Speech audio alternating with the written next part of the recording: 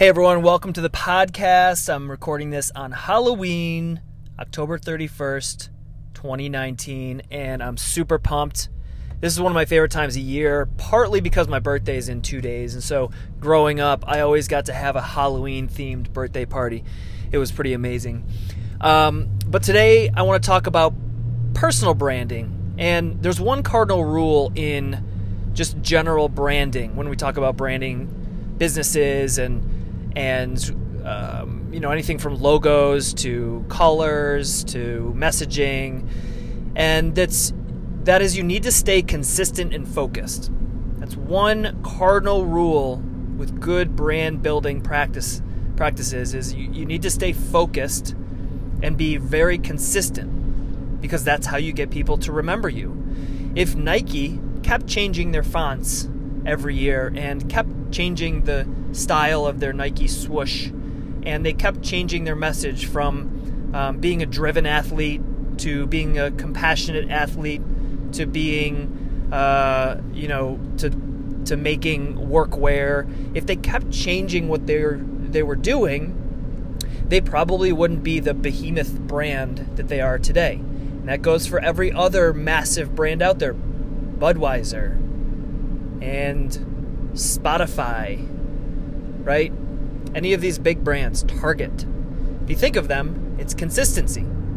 You know the Target logo. You know the colors. You know the look, the feel, because they've done a really good job of branding. The same goes for your personal brand. And this is something that I struggle with, and I have struggled with, and I've really sort of dabbled in my own personal branding using social media over the past 5 years, and I have not done a good job, which is why I don't have a larger following and I don't have a huge network online, is because I haven't done a good job. And this stems from my ADD type personality, where I do all these different things and I like to try new things, and that's not a good way to build a brand. So this is something that I've really focused on, funny enough, over the past month, and I'm going to continue to focus on, is to make sure that I'm putting out the same 1, 2, or 3 messages anytime I put out content. And I believe with personal branding, there is an exception. And that is, if you can stay in your lane and really laser focused 90% of the time, you can act like a human the other 10%. And I'll give you an example. I'll give you my example. The brand that I want to build is in marketing and business growth, creative business growth, right? So my expertise is in digital marketing and culture and navigating kind of the digital landscape, strategies on how to grow an idea or a business. So that's 90% of the content that I'm going to put out, even on the platforms that I was using personally, Instagram and Facebook. Now, of course, some of my friends and family are going to be like, why does he keep talking about marketing? But that's okay. They can unfollow me. But the people that I do want to really bring value to and impact, they're going to follow me because they are interested in these topics as well. But 10% of the time, I'm going to post hashtag TBT, Throwback Thursday, to a Halloween costume, which I actually did today on Instagram. And that 10% is going to let people know that I'm still human. I'm not just trying to sell them something. And I think this is really important when it comes to personal branding.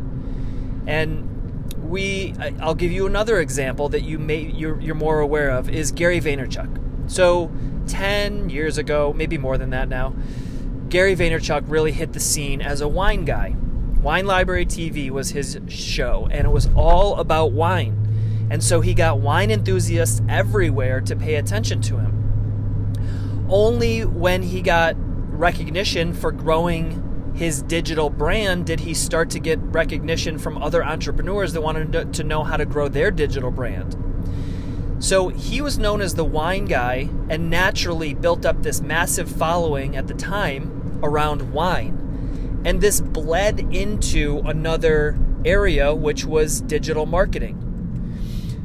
But it wouldn't have worked quite the same if he started out talking about wine, but then also talking about digital marketing, and then talking about wine, and then talking about digital marketing, and then talking about garage sailing, which is another passion of his, and then talking about baseball cards, which is another passion of his. It wouldn't have worked. He wouldn't have been the wine guy. But because he was the wine guy, that bled into helping him become a digital marketing guy, because he had 1 million Twitter followers, and people were like, how'd you get 1 million Twitter followers? And he had a huge YouTube channel, and people were like, how'd you get a big YouTube channel? So now he was the wine guy that also had great digital marketing chops. And now he was known as these two things, a great digital marketer and a wine guy. Then he started to invest in social media companies like Facebook and Twitter, I think maybe, and Uber early on, and Snapchat early on. And so now he was the wine guy who knew digital marketing and was a successful investor.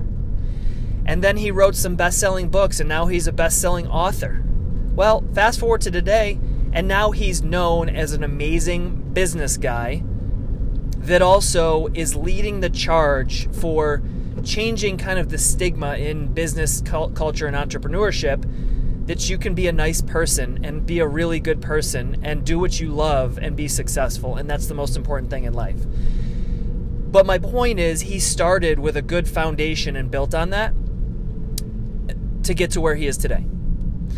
So if he were to flip it in reverse and do all of that at the same time, it would never have worked. Sure, he might have built a small following just because his personality, but it would not have gone the same as it went today. So my point is that if you're trying to grow your personal brand, even if it's as hard as it is for me, for you, to stick to the thing you care about putting out into the world the most and not deviate from that until you've grown a good base.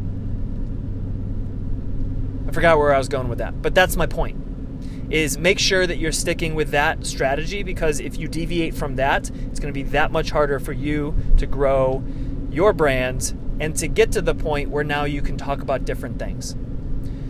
That's all, everyone. Subscribe to the podcast if you like these little chats, and make sure you check out my YouTube channel for more video content that you can't get on these podcasts. Talk to you later, everyone.